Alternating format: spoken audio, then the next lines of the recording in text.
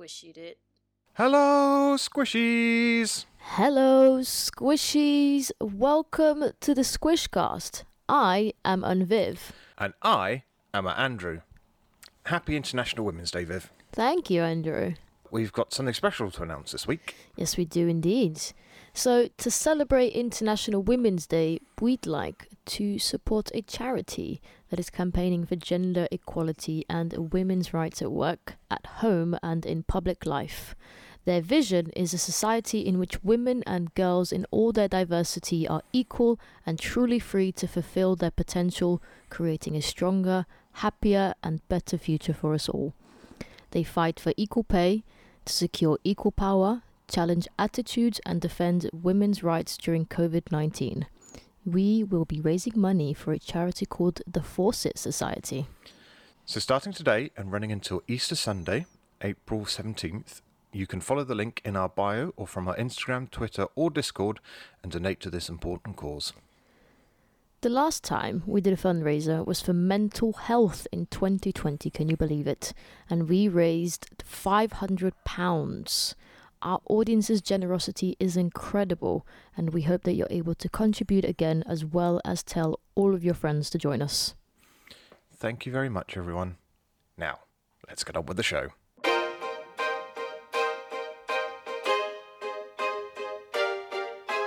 Well, I feel good about that, Viv. Yeah. It's weird not doing a joke introduction. Just to be clear, that wasn't a joke introduction. We really are raising money for charity now. So thank you.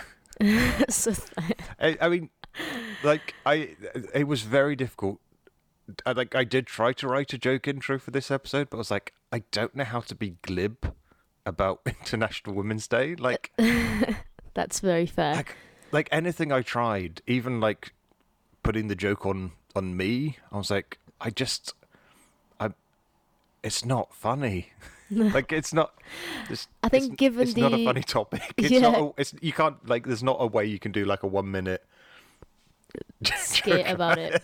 So there's definitely like, considering the theme of the episode and also the fact that you're also a man, I think it probably would come off slightly different. Yeah, if it was another woman here, you definitely could do like a whole bit, but yeah, I totally get that. Despite my best intentions, I was like, every single thing I was like, nope. But also, this is why we're friends, because you have such an incredible awareness of these things. And you didn't just go, well, I'll just write something mean and offensive and hope for the best. Yeah. Like none of I appreciate it was you. Yeah, none of it was mean, but like it just nothing landed. So what's the opposite of not being funny? Being very serious. Incredibly serious. So we're doing money for charities. Yay! Here we are. So yeah, generally thank you if you are able to contribute. You are a hero. You are indeed.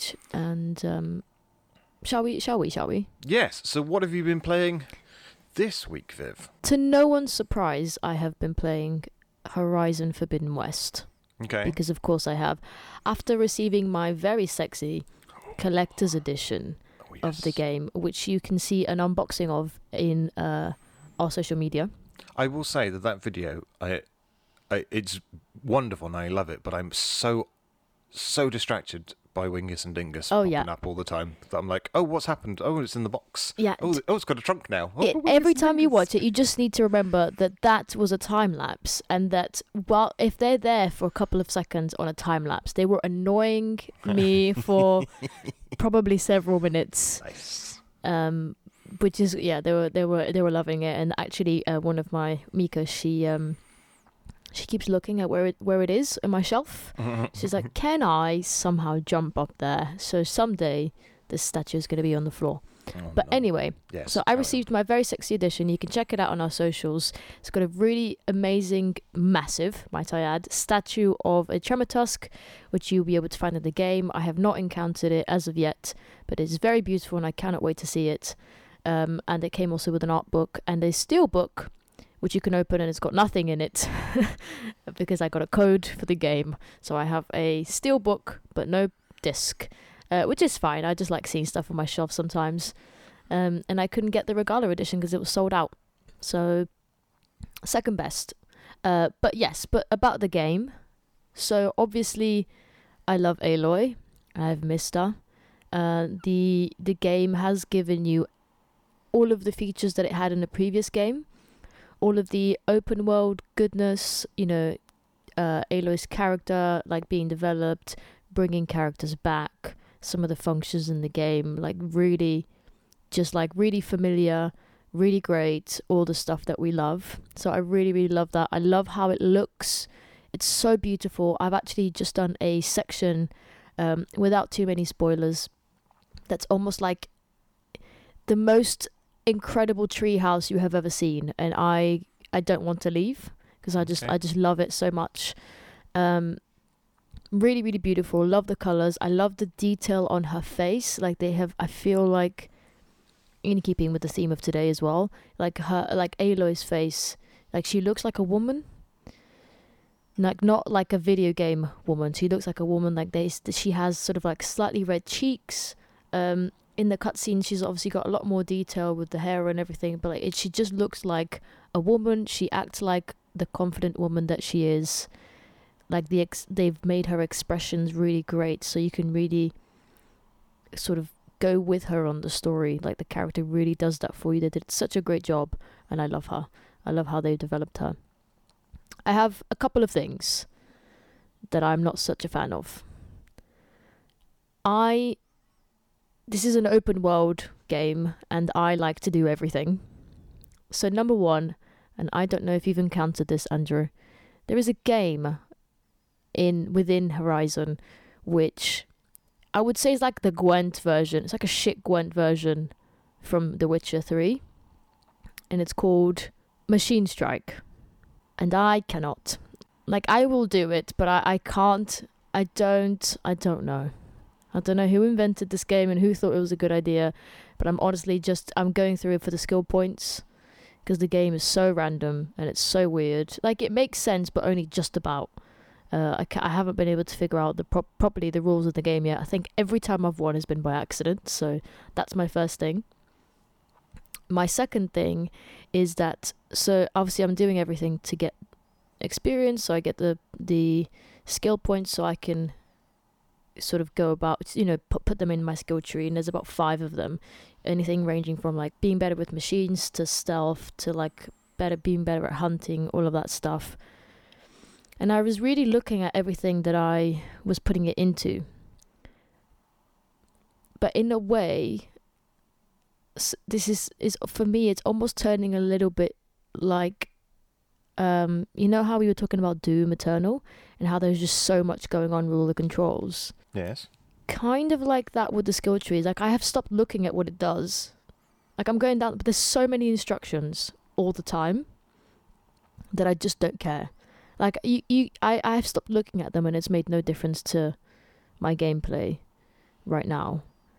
I just can't take that much information in. It's like, it was all of the rules of Machine Strike. It was like everything that comes with the skill points. And I'm like the first like bit of the skill point, like I've done all of them across all 5.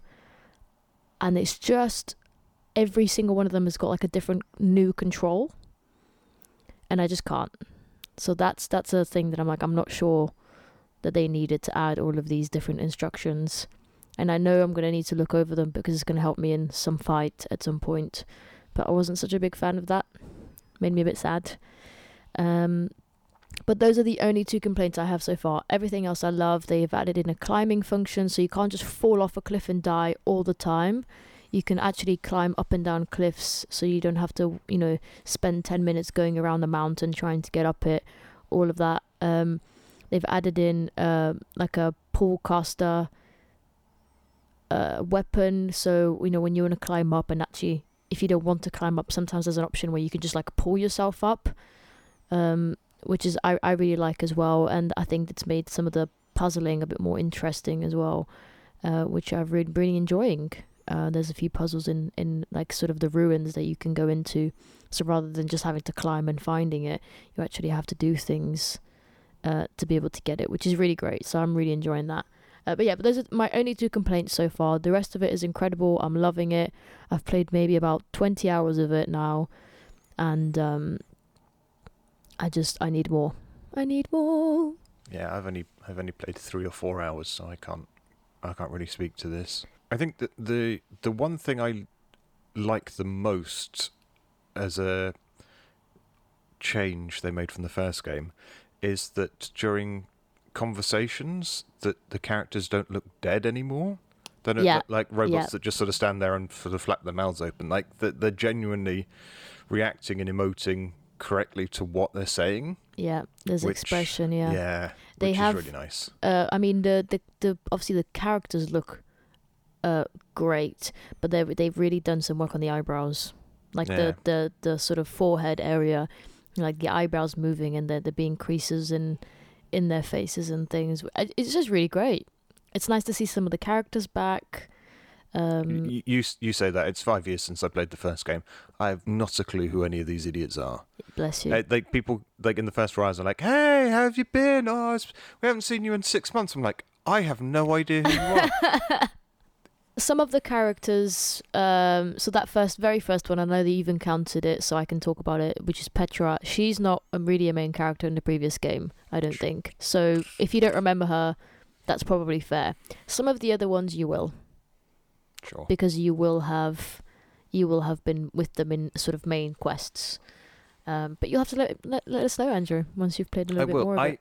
I do have one thing that I'm not so keen on, but I'm really reluctant to say it because I don't want to draw your attention to it in case it ruins it for you. Say it.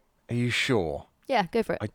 I mean, I don't want to ruin the next 60 hours of the game for you if you feel the same I don't way. know what it is, Andrew, so I can't tell you whether you can tell me or not. You're going to have to make that. It is about Aloy. Okay, go for it. I don't like the disconnect between Ashley Birch's incredible performance and the mime artist they've got doing the motion capture. I don't believe that the voice and the physical person of Aloy are the same character, and every cutscene it bothers the heck out of me that you've got this person gesticulating wildly because the motion capture actress has had to mime actions, so it seems very pantomime and very mimey. And then Ashley Birch's voice doesn't always connect with that to me, and I find it very distracting. Okay. Also, and I'm only 4 hours in, but I also have a weird thing that I'm not sure that Aloy's the most interesting character in the game. Oh, she isn't. And that I'm a bit like, oh, that's a bit weird. I mean, don't get me wrong. I think she's great, and she's like I love playing as her and stuff.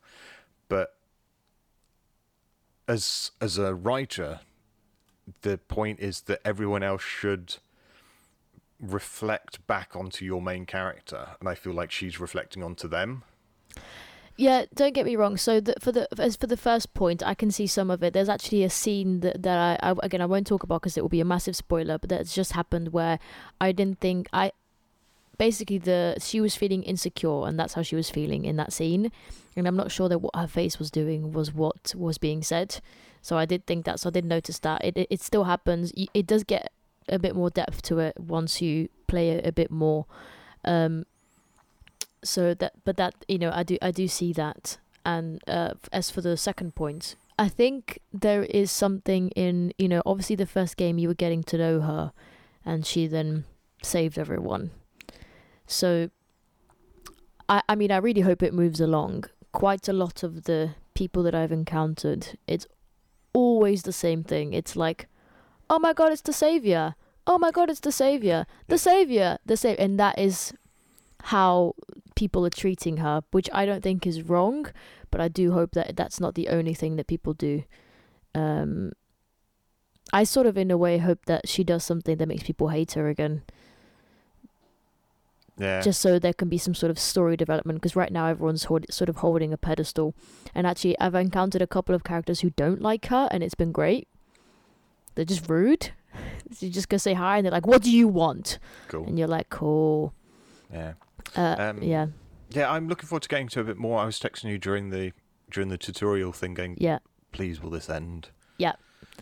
Because I get it. Like you can't have her learn how to use the focus again, because you had that wonderful scene in the first one when she's a kid and you find the focus and you learn the focus, and it makes sense because the game's teaching you and you're learning. but you know all this stuff if you've played the first game by this point, but they have to account for people that might not have played the first game, who just want to jump in the second one and learn how to use the focus. But at the same time, you're like, no, I just tell me what the buttons are. Like, I get it. And then you've got Val following you around, and you're like, why are you here? Like, I don't dislike him, but I'm just like, go away. Because you're tutorializing him, which is weird because you don't play as him. Anyway, sorry, I sound like I'm very complaining. I'm only 4 hours in. As you said, like all the combat's really great. The world looks beautiful. Like some of the maps, Andrew. Oh, I can't wait for you to get to them. I mean, I texted you during that tutorial that I kept stopping all the time because I just wanted to look at the moss, like the little sort of green fur over rocks and stuff is so beautiful. You also on a big 4K TV. You're like, oh, it's so pretty. Haptics are great. They've used the haptics in this game, so if you're going to play it and you own a PS5, you're in for a treat, because not only have they added in the haptics and the triggers and stuff, but also there's moments where doors close or open and you can feel the vibration of the door opening, but they've also, so there's the sound of the game and all of the everything that comes in the world, but when the door opens, everything that is door related is in the controller, so you feel the vibration of the door open. And they've also added, and I only noticed it sort of 15 hours in, that there was also a sound effect that came just from the controller. There was just a door.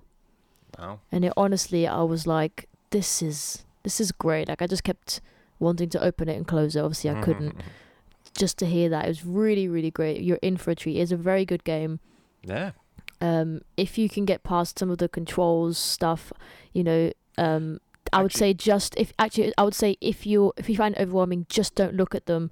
Just play it, and then when you feel like it's getting a little bit hard, which is what I've been doing, have a look at something new and add that into your gameplay. What about you, Andrew? What have you been playing? Well, I'm a lot further behind you with Horizon, so I'm not going to talk about that. But because of the theme of today's Squishcast, I was going to talk about something that I played a couple of weeks ago, a game called Goodbye Deponia, which is the third game in the Deponia series. I played the first one last summer when I was cat sitting at Devon's house. And then I started the second one, but didn't finish it until recently. And then I couldn't play the third one because it had been delisted on the PlayStation Store. But I picked up a copy on sale on Steam, so I played it on there. And I'd always had this kind of wonder why it had been delisted. I can't remember exactly what the developer said. It was something along the lines of that Sony had changed their minds about content in it. And I was like, that's weird. And Sony have done this recently with Martha is Dead, because they took objection to some of the violent content in that. So they asked the developers to remove that from that game. You can, if you're interested in that, you can read up on it. So I was playing this third game, and I texted you, particularly during the second one when I was playing it, because the first one was sort of fine, but I was texting you during the second one game. The main character's awful. Like, I was really struggling with how he was going about things in a really aggressive point and click main character kind of way, where like he took joy in screwing people over rather than it just being a consequence of what you were doing. Take, for example, when we were playing Beneath a Steel Sky, so I could get you prepped for Beyond, and you got that factory foreman. And through our actions, we remove his ability to move between levels in the city, so he gets stuck in one place. That's us as a main character screwing over another character for our own means, right? Absolutely. Foster doesn't relish in it. Like, it's not It's a means to an end, not the goal. Yeah, and he's not going to do it to that guy's face and then sort of rub it in his face and stuff. But the main character in Deponia is kind of like that. So I got round to the third game with that idea in my head of like, okay, so Sony has had this delisted from their store, and I'd wondered why. And I was playing it, and again, the main character was getting increasingly more unpleasant in the way you were having to go about doing things, and these are the solutions, and you're like, well, that's awful. And there were two things, and I remember, the was that same day that I played this that I texted you about these two things.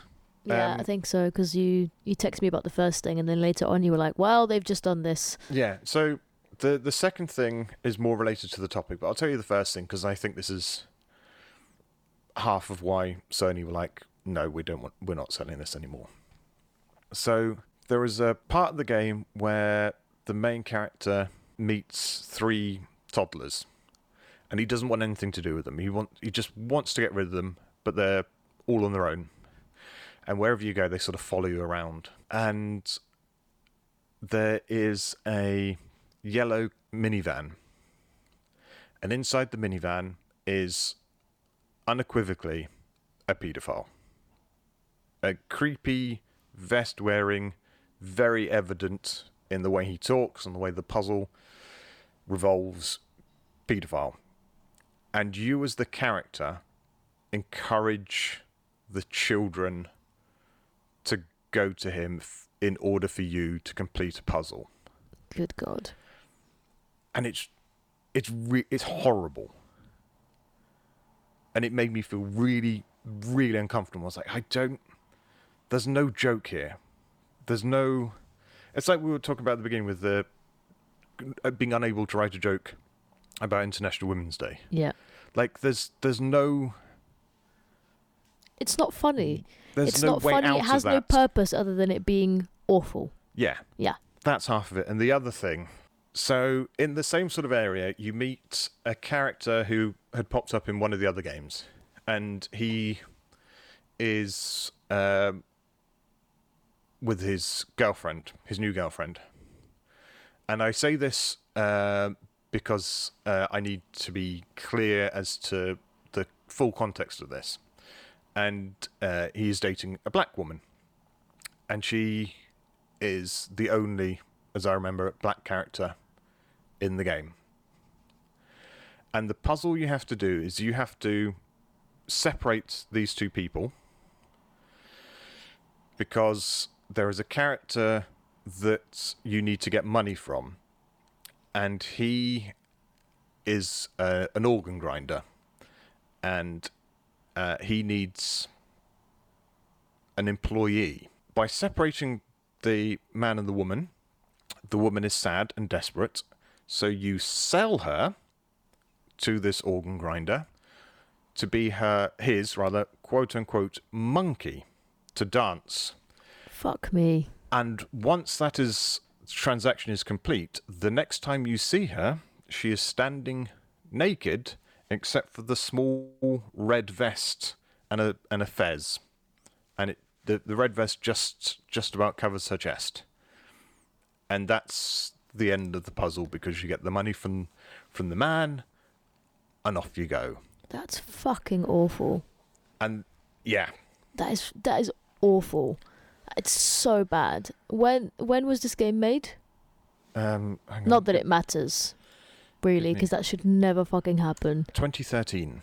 This game was made in 2013. Are you kidding? Nope. I can't believe. I mean, two things. One, I can't believe. I mean, obviously everyone in that, whoever made that, they were just also ignorant. I can't even. Everyone was complicit in that. Yeah, making it to the game. Yeah, I can't, like, if someone ever suggested to me, I would quit. Like, that is too much. Just ridiculous.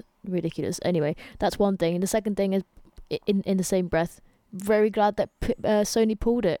Yeah, I'm really glad that their stand was, you remove it or I remove your game, and then followed through. Like, this is why, like, they have they have their own issues, but when it comes to these sorts of things, when they go, this is not acceptable, goodbye, and they just do it.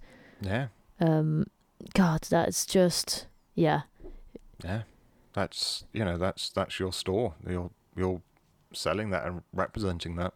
There's already enough like sexism in games. You don't need to then add like really blatant, like, you have created this like racist, sexist game and expected someone to want to sell it on their store. No. Nope. But yeah, it's still available everywhere else. You can still buy it for PC. It's still on Xbox. It's on Switch. So it is everywhere else. But yeah, Sony took a stand and took it down. I mean, it's not been confirmed that it's those two particular things, but after they said I, that Sony had changed their mind about some of the content, then you know it's that.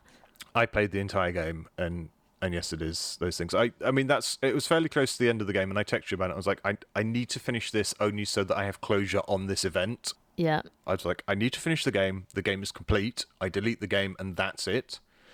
And it's not something that is going to stick with me. I'd had the fourth game installed on my PlayStation. It was like fully intended to play, and that's been deleted, and I've no intention of going back to that. I'm sort of done. You know, it's the first series from this company that I've played, and I get the impression from what I've looked at that the rest of their work doesn't have this same level of, and please imagine the very large air quotes I'm saying here, this level of humour is not prevalent in their other games, and they are working on that Gollum game that we talked about a few episodes ago. Oh, is that them? Yeah, it's the same company.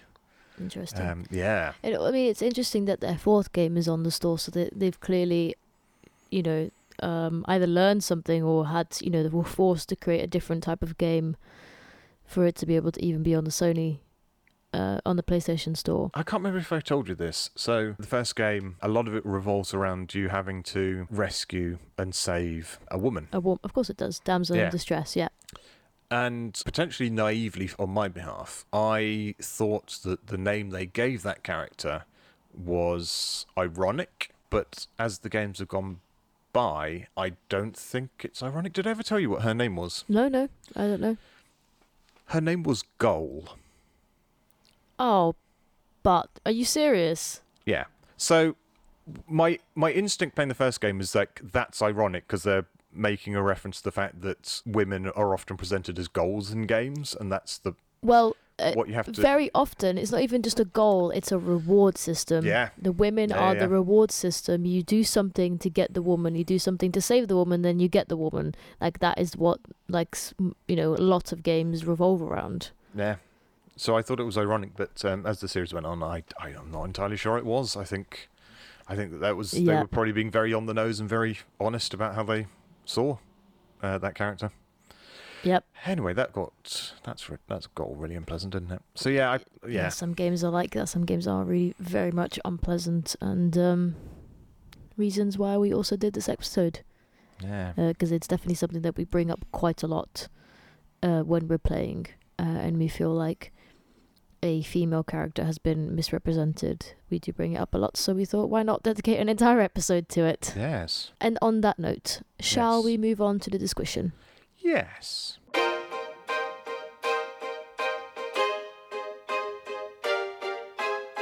I forgot about some of the details in that, It was also their best-selling game in the series. Ugh. Yeah. I can't believe that. Yeah. I mean, I can and I can't believe that at the same time. It's video games, isn't it? It's just like these days it's just a part of the culture, and I just have to remind myself of that. Like, the things are changing, but there are just people who haven't. Just like with anything, like there are companies who move with the times and there are companies who just don't because of the people that are running them. Oh, speaking of such things, this is really off topic and not something we'd planned on talking about, but I guess it does link all in. Did you see the report recently about the Microsoft Activision thing? I have not. Because I have a really weird feeling about this, and it's just not how it was ever reported.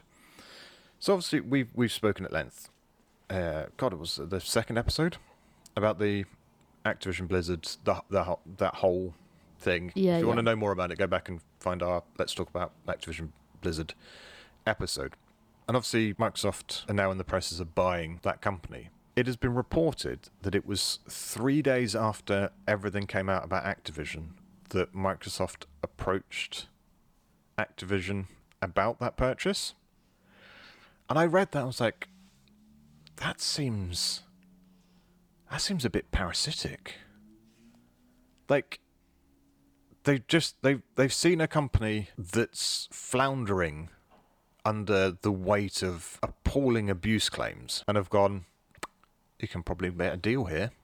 Do you know what I mean? Yep, I mean that sounds about right. That's how a lot of business deals are made. People either wait or create a situation where the value of that company decreases so that they can buy it.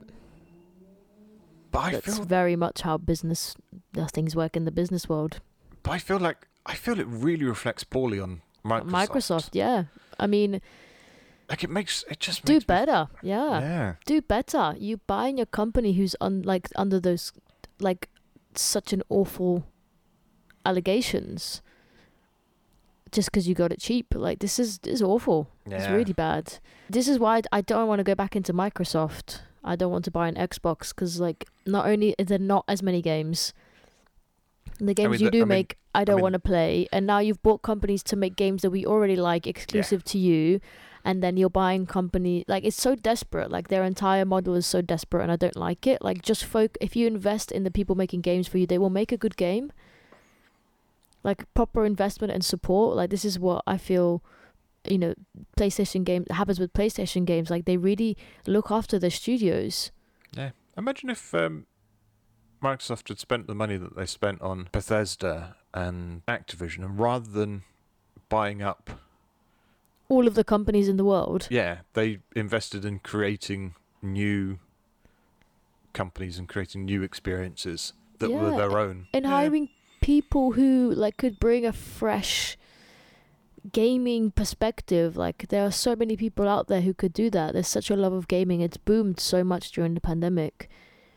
There are people out there who would create incredible games, and they're just trying to buy up every single person who's made a vaguely decent game, regardless of their values, ethics, morals. I've got no respect for that.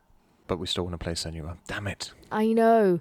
I mean, I might have to I'll do one of two things. I will either wait until it actually comes out on PlayStation, which will maybe whatever, a year, 2 years, whatever.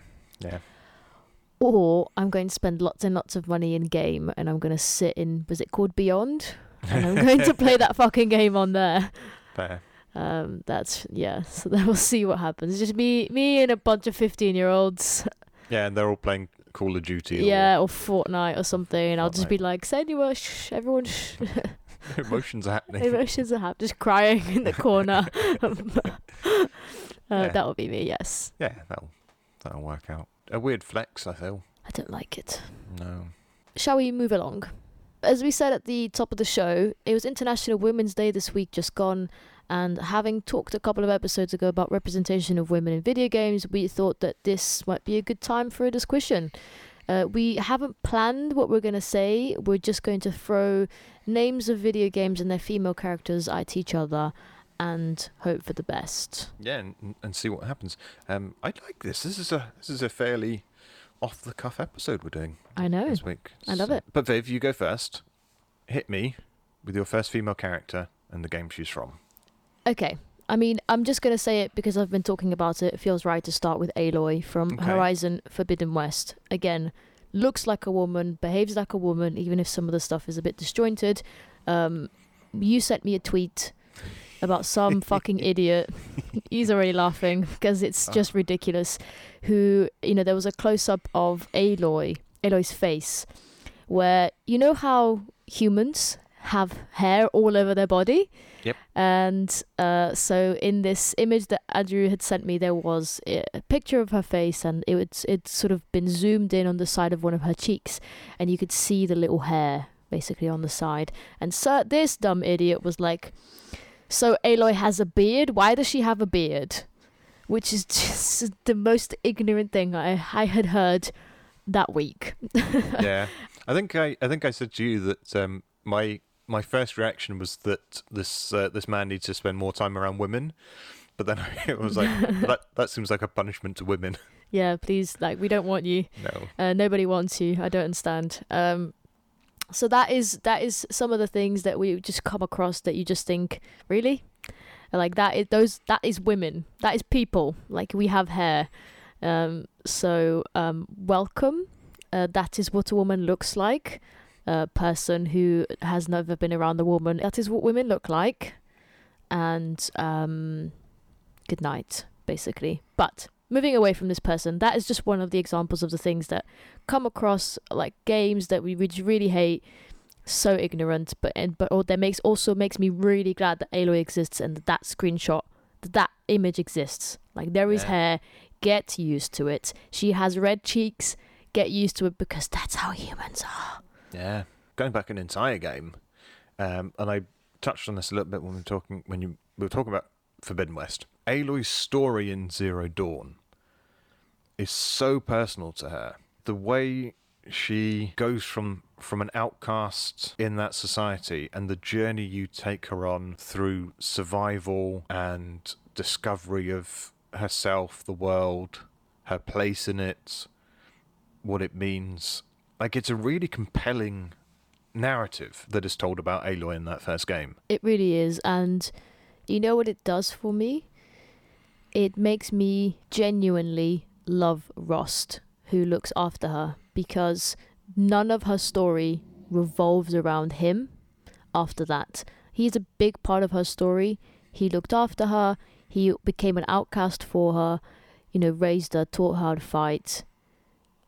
But there's never, like, however many hours of game there was, 60 hours of game, it's not like, oh, Rost, like the typical, like, I must reference the man in the story for me to have validation. She's sad about it, and then she moves on. There is the occasional mention, like, as humans we do, you remember and you get a bit sad that person is no longer there. Spoilers, sorry. Yeah. But it just never revolves around him, and because it does, it just makes me, I love Rost, I love him. He just felt like a really genuine person, and it didn't completely influence her journey, and I love that. Yeah. Yeah, and that's all I have to say about that. Well, along those same sort of lines of having or not having daddy issues, why don't I throw out Lara Croft at you? Yeah, I thought that might come up. Only because I don't feel like any of the games, at least the ones I've played, I think maybe some of the later ones before the reboot might have gone into this, but like the early ones and then the reboot games are not daddy issue games. But every fucking thing around those games is. The movies are all daddy issue movies. Oh, yeah. Like, particularly the most recent one. Yeah. Where all of her... My daddy this. I can't do this because my daddy did this, and I do that because my entire life is dictated by my daddy. Yeah. Like all of her agency is removed from that. But games, Lara Croft. Yeah, good. Yeah, good. And I think you mentioned it in another episode about actually the size of her boobs. I actually read up about this, and apparently the boobs were never meant to be that big, and someone who was working on the game had accidentally blown it up, and they ended up keeping it. And like as like a team, they decided to keep it, but it was never meant to be a like sexualization of the character. Even though it became a sort of pin-up style kind of thing around the actual audience, I don't think it was ever meant to be that. No, and I don't think she's represented that way at all in the games, in the original games, or the recent ones. I don't think she's presented as a purely sexual person. And I don't think she represents herself as a sexual person. No, if that makes sense either. you don't see her having like relationships or having like making the entire games about relationships or using her sexuality. She just goes around climbing and shooting things and solving the puzzles. I mean, in the recent trilogy, falling off of things. Just endlessly falling over. She's a very clumsy lady. It's a very clumsy lady, and also just killing people and not caring about it. That's really what she's about. She just goes, "Oh, this is really bad." Oh well. that is one of the funniest things in Tomb Raider 2013, where she's like, "I don't kill people." Cut to 2 hours later, come here, you bastards! I'm going to kill all of you. Yeah, pretty much. Burn down your monastery and kill you all. And you're like, okay. Well, Okay. who knows what stress does to a person? Just really high levels of pressure really does Yeah. that to someone. Yeah. That's very fair.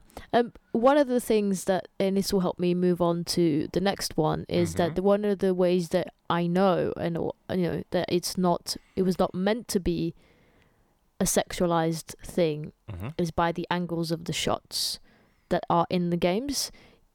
When you're trying to weaponize a woman's sexuality, you tend to like zoom in on the boobs or the butt and all of that stuff, and there is never any of that in Tomb Raider. Like, she just has the big boobs. Yeah. Which is good to see. Like, she just is a woman with big boobs. There's never any attention drawn to it. But other games, and I find that, and I've just made a general of this because I don't tend to play very many of these types of games, but certain Japanese games have a really bad for sexualizing women. And an example of it is Catherine Full Body. Okay. Like some of those characters, like one of the Catherines, I forget which C she has, but she's the one that's kind of really onto him. She's really trying to essentially sleep with him. Yes, although she, I will. How you haven't played you haven't seen every ending, have you? And you didn't get with that Catherine either, did you? No, because I hated her. Fair. I absolutely sound like the man trying to justify the sexy woman now, but I'm not. Can I give you a bit of context for that Catherine to see how that would how you might change your mind? Spoilers to anyone. I haven't said what I think, so I don't know how you're gonna change my mind. But yes. Okay. Well, do you want to say what you say first? No, you go now. I'm curious. Okay. Spoilers for Catherine. Full Body. And Full Body. So that Catherine is the daughter of the devil, and her plan is to corrupt men. Her plan is to find men in relationships and very deliberately force them to cheat, to corrupt them, and then so that souls for her dad and stuff like that.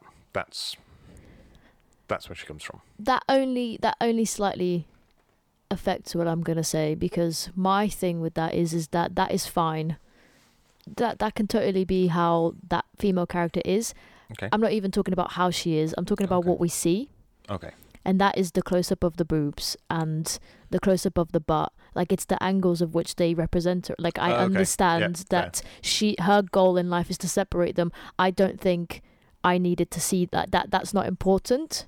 Okay, so it's the titillation of it. Yeah, it's like because of the type of game that it is and the type of people that might be playing it, that is in there. And that sort of happens with all of the characters, irrespective of their goal in the game. It happens more with her because she's the most hypersexualized for that reason, obviously. But like there's in all of them, like there's just, even the Catherine that is like, the really straight one, like the really, like, she's on the narrow, she's got a career and all of that malarkey, like the actual girlfriend. There are shots of her which are just like her boobs, because she's got them. So, and that's my thing with certain Japanese games, is it doesn't matter what the aim of that character is, there always has to be that shot. Yeah. Which is irrelevant to the story, because you can have someone who's hypersexualized without having to see that, without them having to be in skimpy clothes all the time, because you never see the guy that way. Even though, like, he's the player, he's the one technically almost sleeping with everyone, but you never see him that way. So that is my point with certain games, is they choose those, very specifically choose those angles to represent the women. Yeah. I mean, along these lines, if you don't mind me segueing in. So we played Gravity Rush on stream, and Kat's one of mine, because I really love Kat as the main character, and her story is from an amnesiac into discovering who she is and her powers and such is great. But yeah, there is that same thing happens in Gravity Rush. There's a DLC you can do. There's 2 DLCs. One where you're in a skimpy servant's outfit, and one when you're in a tight latex catsuit. But the moment for me in the first game that I was like, wow, this is they're how they're portraying the character, or how I'm playing the character, and how they're telling me the character are two different things. Do you remember you build a house for yourself in the sewers in the game? We had to go and find furniture, and then we took it down to a little... Yeah. So there's a scene, I think it might have been the police do a raid. I can't remember who exactly it is, but somebody surprises her in her house, in her little sewer house. And she sort of tumbles out of bed, and the sheet is flapping, and the sheet just covers her modesty as she was sleeping naked in bed, and it gets alarmed and sort of springs naked out of bed. I was like, I don't think that was necessary at all. Nope. It's weird. What a weird choice. That's definitely not... Yeah, I mean, it's not weird, it's just typical. Yeah. Yeah, I mean, I totally get that, yeah. The cat herself is great. At least the way I played her was great. And you got your little cat friend with the universe inside it. Mm-hmm. I still absolutely recommend Gravity Rush. I think sometimes it's just knowing what you're going into when you're going into a game, because I don't like it when those things surprise me. Like, if I know, like when I played Catherine Full Body, I know what kind of game it is. I knew to expect it, so it wasn't a shock, and I didn't find it so offensive if I know it's coming. But yeah, I mean, it's still not great, but some warning is usually good. But speaking of skimpy outfits, mm-hmm. if you're happy for me to move on, I actually wanted to talk about Resident Evil again, because we both very much love Ada Wong. Yeah. And she was in fact so popular that I think she was a sidekick first, and then was eventually made into a playable character, which I think is great. I don't think her dress is in any way appropriate for what she's doing, and she is one of the only characters who wears something like that, like just a really skimpy, tight red dress, and she's rolling around and shooting stuff, and like, you know, it's not appropriate, and not fit for purpose, as much as I love the character. But also, and this is another thing that I was looking into, is that when she is a playable character, obviously in Resident Evil 2 you can only play as her for like an hour or so, but is it Resident Evil 5 or 6 where you have to play all of the other versions to unlock the Ada Wong version? 5. Yeah. And we never got to play as her because it was so difficult to get to her. Was it 5? Or maybe it is 6. Either one of those. It might have been 6 because we gave up on 6. Yeah, so... And you have to get through so many versions of the game to be able to play as her, so you never do.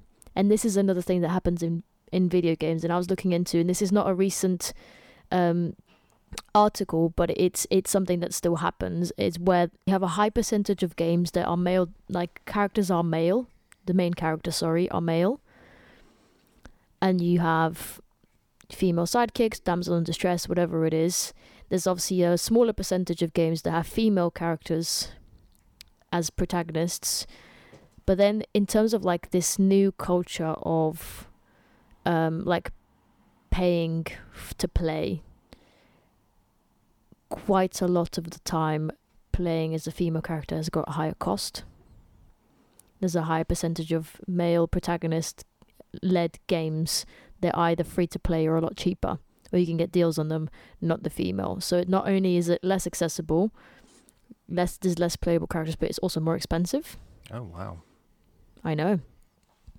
Which is a reflection of how society is. You know, like you have things like, I don't know, tampons, or there's pink tax, or like there's all these extra costs that come with being a woman anyway, that then people put extra costs on top, because of who has placed that cost there, has no understanding of that kind of imbalance, and that's something that happens in those games, not in Resident Evil, because once you get the games you can just play as her, but you have to you almost have to like unlock her, and because the game is not great, you have to play it 3 times to be able to play as her. It's just not great. It's awful. One along the lines of both of those points that I I feel more positive about. I want to talk about Elizabeth from Bioshock Infinite. Okay. So when Bioshock Infinite was first announced with a CGI trailer, Elizabeth had her iconic blue dress on, but it was very tight, corseted, very cleavagey. By the time the game came out, she was not wearing that. You can see that representation in the game. I don't want to spoil the context of where you see that, but that's not who Elizabeth is. But she's not a playable character, but she is with you. She's like Ellie from The Last of Us, in as much as that you, as Troy Baker, are playing the main character, and you have a secondary character that's with you. But it was also around the same time as the Last of Us, where those secondary characters weren't a hindrance or a nuisance to you as in gameplay, that you weren't just doing an escort mission for 15, 20 hours or whatever it is, that they're integral to it and important, and they assist during battle and things. And Bioshock Infinite does start with your, I want to say, rescue of... I mean, you definitely do rescue Elizabeth. I'm trying to remember if you're trying to kidnap her. That's what you're trying to do. And then the relationship builds as the game goes across. You haven't played Infinite yet, have you? I haven't, no, so I can't really comment on this one. Yeah. I like Elizabeth a lot. I like that she holds you accountable, holds Booker accountable for his actions, what he's doing, for the politics of the world, for what she means to that world, and her feelings on it, and feelings on her place in it. I think she's interesting. I think you'd really like Infinite. Yeah, it is on my very long list of games to play. So I look forward to meeting her in the game. Yeah. I mean, speaking of characters that you really enjoy, I just want to give a quick mention again to Wolfenstein, and how, even though they're not main characters or playable characters, how well they represented Grace and Anya in the new Colossus. Is that the second one? Yeah. Because again, Grace has got a baby. She's fighting a war, but the baby is never hidden. You never just see the baby and then it's like, well, you know that she has a baby. It never has to appear again. She does some of the beatings. She appears. The baby's quite present, and you know that she, in between fighting wars, has to look after this person who's dependent on her. And then Anya, and I'm just gonna say what it is now, because Anya is now a part of one of my top favorite video game cutscenes of all time. Anya is pregnant from the main character in the game. Again, never a thing that's like he does his thing, she does her thing. It's never, her story never just revolves around his, I feel. But they are together. She becomes pregnant, but she's still fighting the war. And there is a scene where the main protagonist, he's in trouble. He looks like he's about to die, and she comes in, guns blazing, like full on, like 8 month, I would say, 8, 9, like really like big pregnant belly, comes in, guns blazing, kills everyone.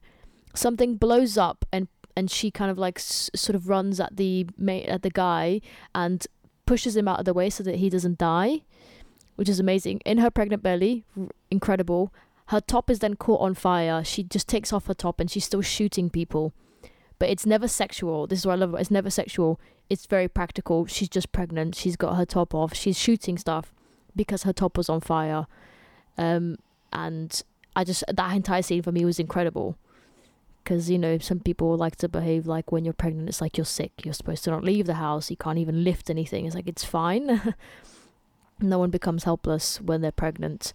And she's just such a kick-ass lady in that. And I also like that his response wasn't like, that's hot, or this, or, or something, or sexist, or shaming her. She pushes him out of the way, and he just goes, wow. And that is all he says. And I was like, that was enough. And just that scene was just great for me. It is one of my top scenes, like just great. Really loved it. every time I hear you talk passionately about that game, I'm so happy because obviously I banged on about how about being one of my favorite game stories ever. So it's just, it makes me really happy that you engaged with it as much as I did, and I hoped that you would. Yeah. It was a really, really great recommendation. I really loved it. So thank you for that. You're welcome. It's also good to know you enjoyed some first-person shooters because it's not your favorite genre. You know, I'm getting more used to it now because I wanted to play Resident Evil 8 so much. Okay. I think I'm getting used to it. Like I have developed a bit of more of a resist, and it's not just about how it looks, it's how I feel when the game is running. It's sometimes made me feel a little bit motion sick because of how the world moves, but I think I'm becoming a bit more used to it now, so I think I can enjoy first person shooters a bit more now. Because I really struggled as soon as that camera zoomed in. It made me feel away, but it's getting better now, so I can manage to really enjoy Wolfenstein.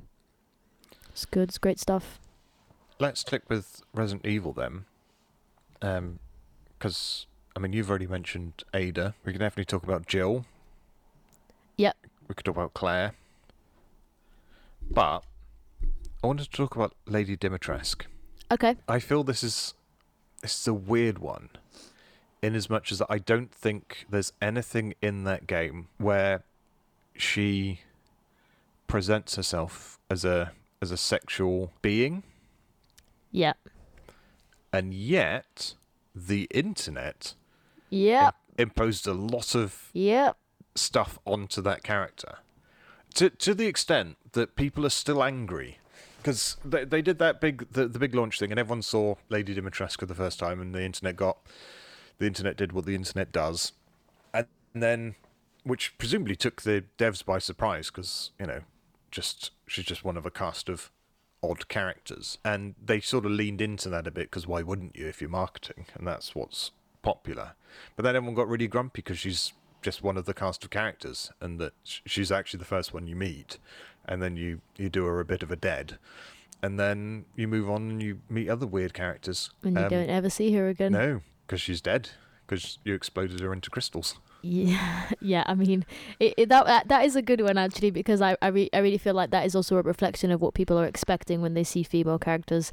So that is not so much on the devs, because they actually Resident Evil, they do I would say one of the better people. They represent women so much better now. No, I think you're right. Although I think their current representation is better than it used to be. If you compare original Jill with remake Jill, like, she looks like she's going to work practically. Actually, you remember in the second movie when Jill turns up in the crop top and the short skirt? Yeah. That's how she looked in the game. Yeah. So a little more practical and realistic in remakes. So I think that represents the shift.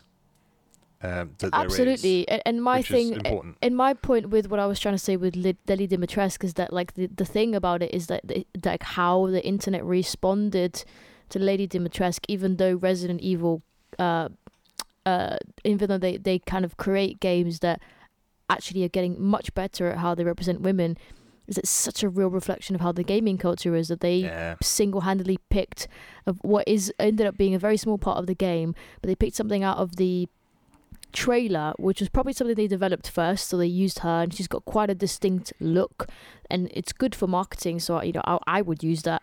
And then the internet took that and made that something really sexual, because that's just how people know how to behave. They don't know anything else.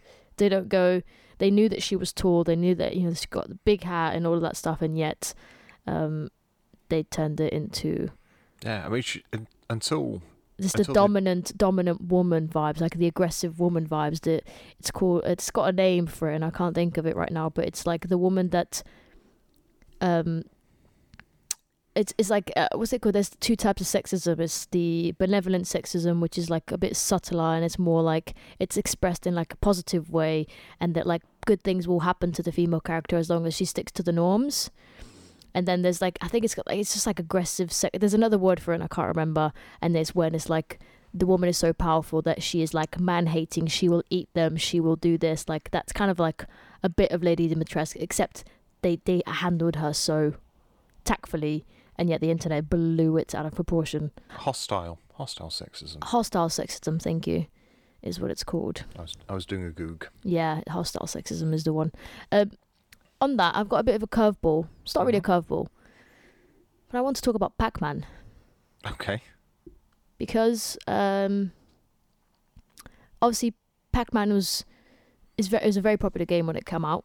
I think it was 1980 when it came out, and Pac-Man is obviously a male character, even though the character itself didn't need to have a gender. But obviously it's called Pac-Man.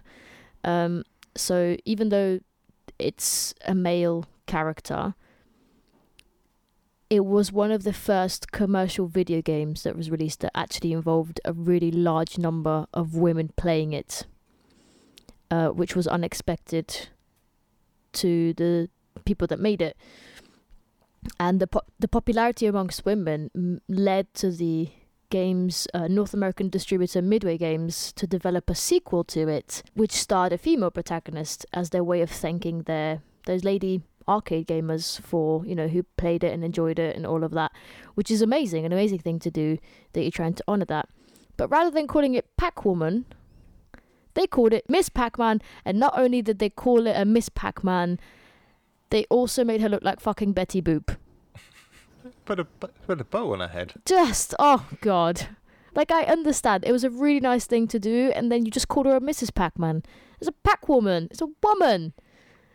Anyway, that was my little curveball for you, because when I saw that, I was like, this is quite a thing. I mean, obviously this came out a long time ago as well. We also have to put it into context that how we are talking and thinking and, challenging things now is not how it was happening back then. But looking back on it, again, it's just like another nail in the coffin, really. So I just want to get a curveball for you. There you go. Old games is an interesting angle. Have you ever played a Metroid game? I have not, no. Do you know much about the Metroid series? I don't know. Science fiction series. The first game came out in 1986. Side-scrolling, very map-heavy, so you would explore parts of the map. There are going to be bits of the map you can't explore because you haven't got the right tools. So you'd find a new power-up, and that would allow you to go back to where you were and go through a different thing. So there's always going to be bits and pieces that you can't do until you've got the right equipment, and then go through, and then you get to the end and you destroy the boss. Puzzle platformer.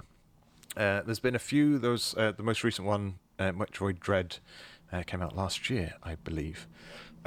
So yes, the game, you're just a little character in a space suit. I think it might have been yellow in the original. My point is, you play this entire game, and if you were to 100% complete the game, you got an additional cutscene that revealed that the main character was a lady woman. Oh, okay. I don't know how I feel about that. Well, I mean, 86. So the fact that the main character, I mean, is openly woman from then on. So it's not like they were hiding it.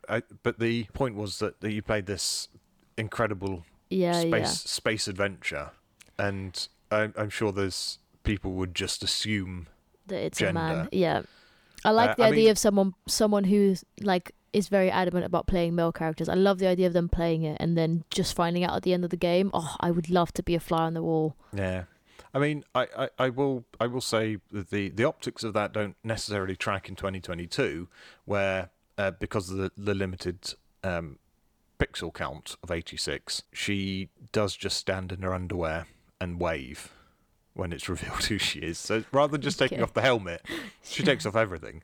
Okay, right, okay.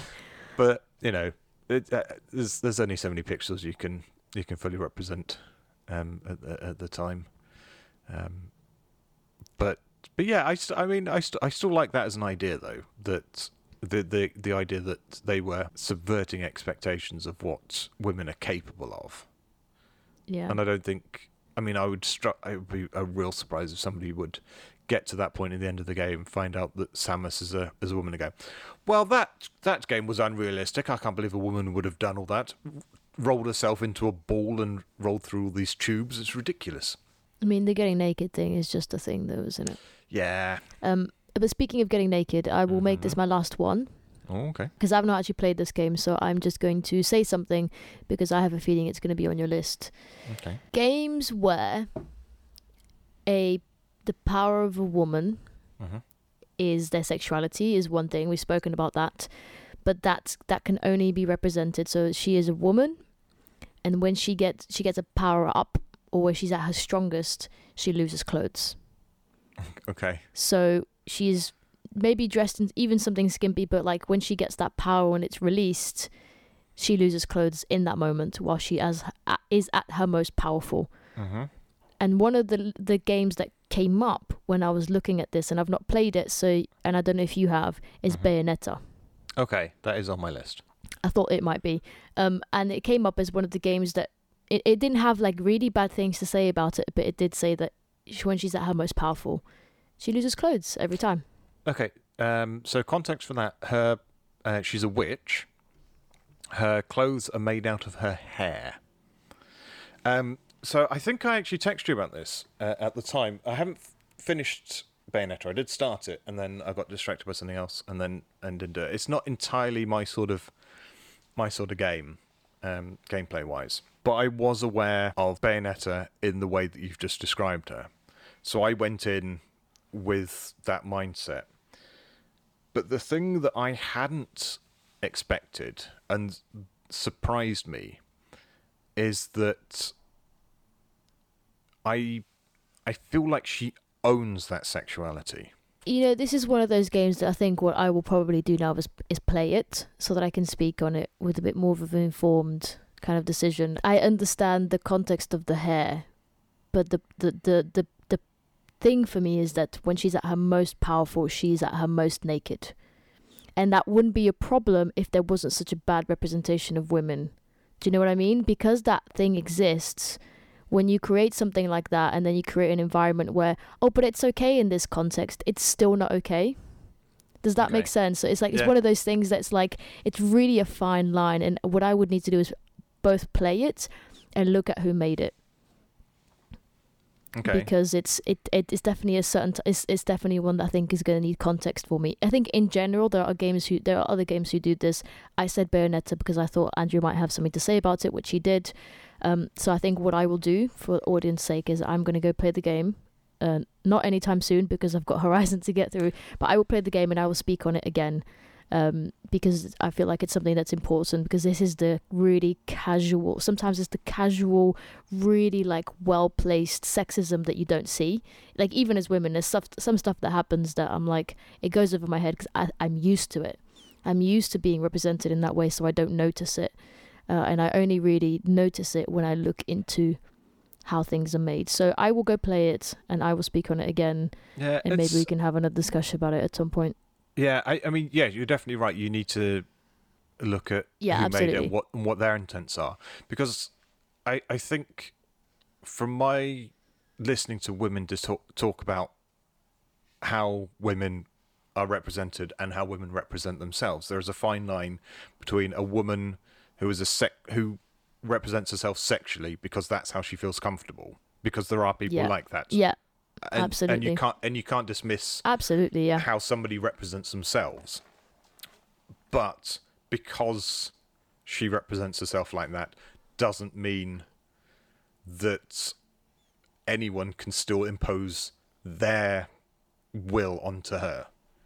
Like if somebody represents themselves sexually, they like to wear skimpy clothes or cleavage revealing things, is still not an invitation for anyone to disrespect this person. So my interpretation, and maybe I read it wrong from the few hours that I played of it, was that Bayonetta fell into that category of that's just who she is as a character. That's how she... Which would be amazing if there is, because there's not often that actually the group of women is represented accurately. People who are comfortable with their sexuality, who like to wear, show a little bit more skin. quite often probably like the most misrepresented, because every time a woman is naked, it's, you know, everything you just said that is like wrong. So I think like I really want it for it to be that what you're saying, because I think that would be incredible if Bennett is just someone who's just so confident in her body that she's just, you know, that's just how she is, and that would be incredible to see. What we should do, Viv, because I own the game for PS3. You're very busy, but let's try and find some time where you can come over and just give it a go, rather than committing yourself to buying the PS4. Yeah, that's fair. 10th anniversary version. Come and play the PS3 one, and then see how you feel, and then we'll come back to this then. All right, it's a deal. This is just a handful. I had a very long list. We barely scratched my list of people. I'm going to throw out a few names. We're not going to go into any more discussion, but I want to throw out a few more names of characters and games that we didn't talk about. I want to talk about Amanda Ripley from Alien Isolation. Love her strength and the connection she has with her mother. I think that's a really important thing from the films and that they covered in the games. I think that's really great. Faith from Mirror's Edge. Clementine from The Walking Dead. She was also on my list. Yes. Chloe Nadine from Uncharted and particularly Lost Legacy. Amicia from A Plague Tale. Alex and also Max and Chloe from the Life is Strange series. And Edith from What Remains of Edith Finch, which is a game I recommend. Yeah. You've been wanting to play for ages. Also, and some weird outliers, all the women from the Borderlands series. Fem Shep from the Mass Effect series, V, the female V from Cyberpunk, because these are games where you can choose gender. And despite the fact that we don't like saying these words on our stream, I will shout out for Cassandra from Assassin's Creed Odyssey, because I didn't finish that game because of Ubisoft, but she was really great and I liked her. Yeah, I have a couple of people that are crossover from Andrew's list, but the only other people I'd like to give a shout out to is Ellie and Abby from The Last of Us, and Triss and Yennefer from The Witcher 3, which I would have also talked about if we had a bit more time. Yes. So yeah, I definitely think we're in a place where the representation of women in games is better. I think there's still ways to go. And there's definitely ways to go where it doesn't feel like tokenism, because that's still a problem. Yeah. But yeah, I think there are interesting, nuanced characters in there. And some of those ones on the list that we didn't talk about, like their stories are really relevant and really emotional and powerful. If there's a bunch of stuff on those, either the games that we talked about in a bit more depth or the ones that we didn't, we just crossed through and you've not played them, just check them out. Go and have a look at a trailer or something, and see what you think. Absolutely. I will. What we can do is we can post our lists of games, and you can go check them out in your own time, and let us know what you think. Yeah, and let us know if you've got anyone that we didn't talk about, either positive or negative representations. Absolutely, we'd love to hear from you as usual.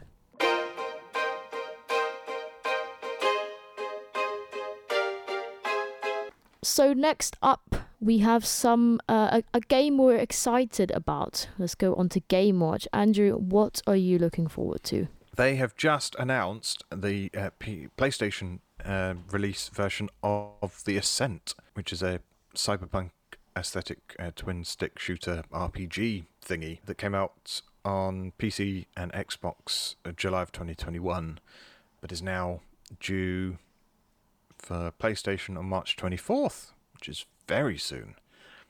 Gosh, everything's coming around. In March. What is up with the March? I mean, great for my birthday month, but wow. Yeah, I mean, I've already got 3 games on order for March 25th, so... Yeah, you do. Would you like me to tell you how the game is described from the Wikipedia? Because I did go to the website and it doesn't have an official description page Fantastic, for cool. what the story is. Shall I describe it to you? Yes, please. Okay, the game takes place within an arcology in the futuristic dystopian world known as Velis, controlled by a powerful mega corporation called the Ascent Group.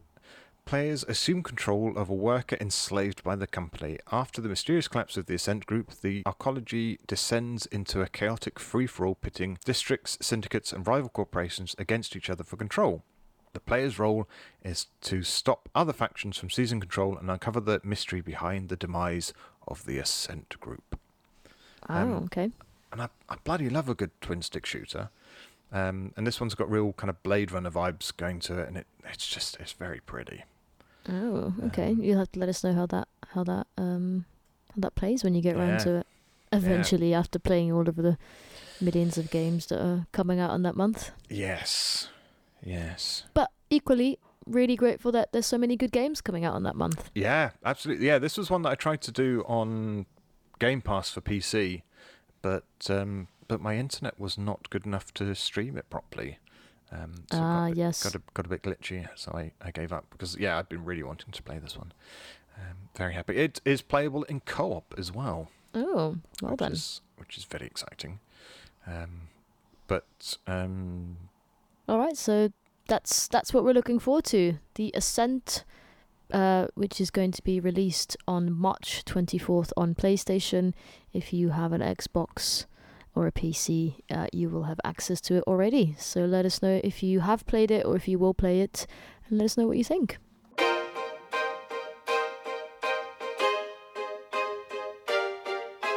That's our show for this week. Thank you very much for listening. We appreciate it very much. We do indeed. If you would like, you can follow us on Instagram and Twitter on @GameWithSquishy. Just a reminder that we have started a charity drive today. So if you would like to donate to the Fawcett Society, please follow the links on our Discord and Instagram and Twitter. And anything you are able to donate, we are very grateful for. Thank you very much. That will run until the 17th of April. Do also join us on our Discord if you would want to chat about the show, anything we've spoken about, any links we post. We'll be sort of sharing some of the links from today in our list of female characters and the games that they are from on there as well. So do join us on our Discord. Thank you again for listening, everyone. This is the first time that I've recorded this line. Thank you so much for joining us. We really appreciate you. Have a great rest of your day at whatever time of the day you're listening to us. Bye, Squishies! Damn it, why didn't I say that?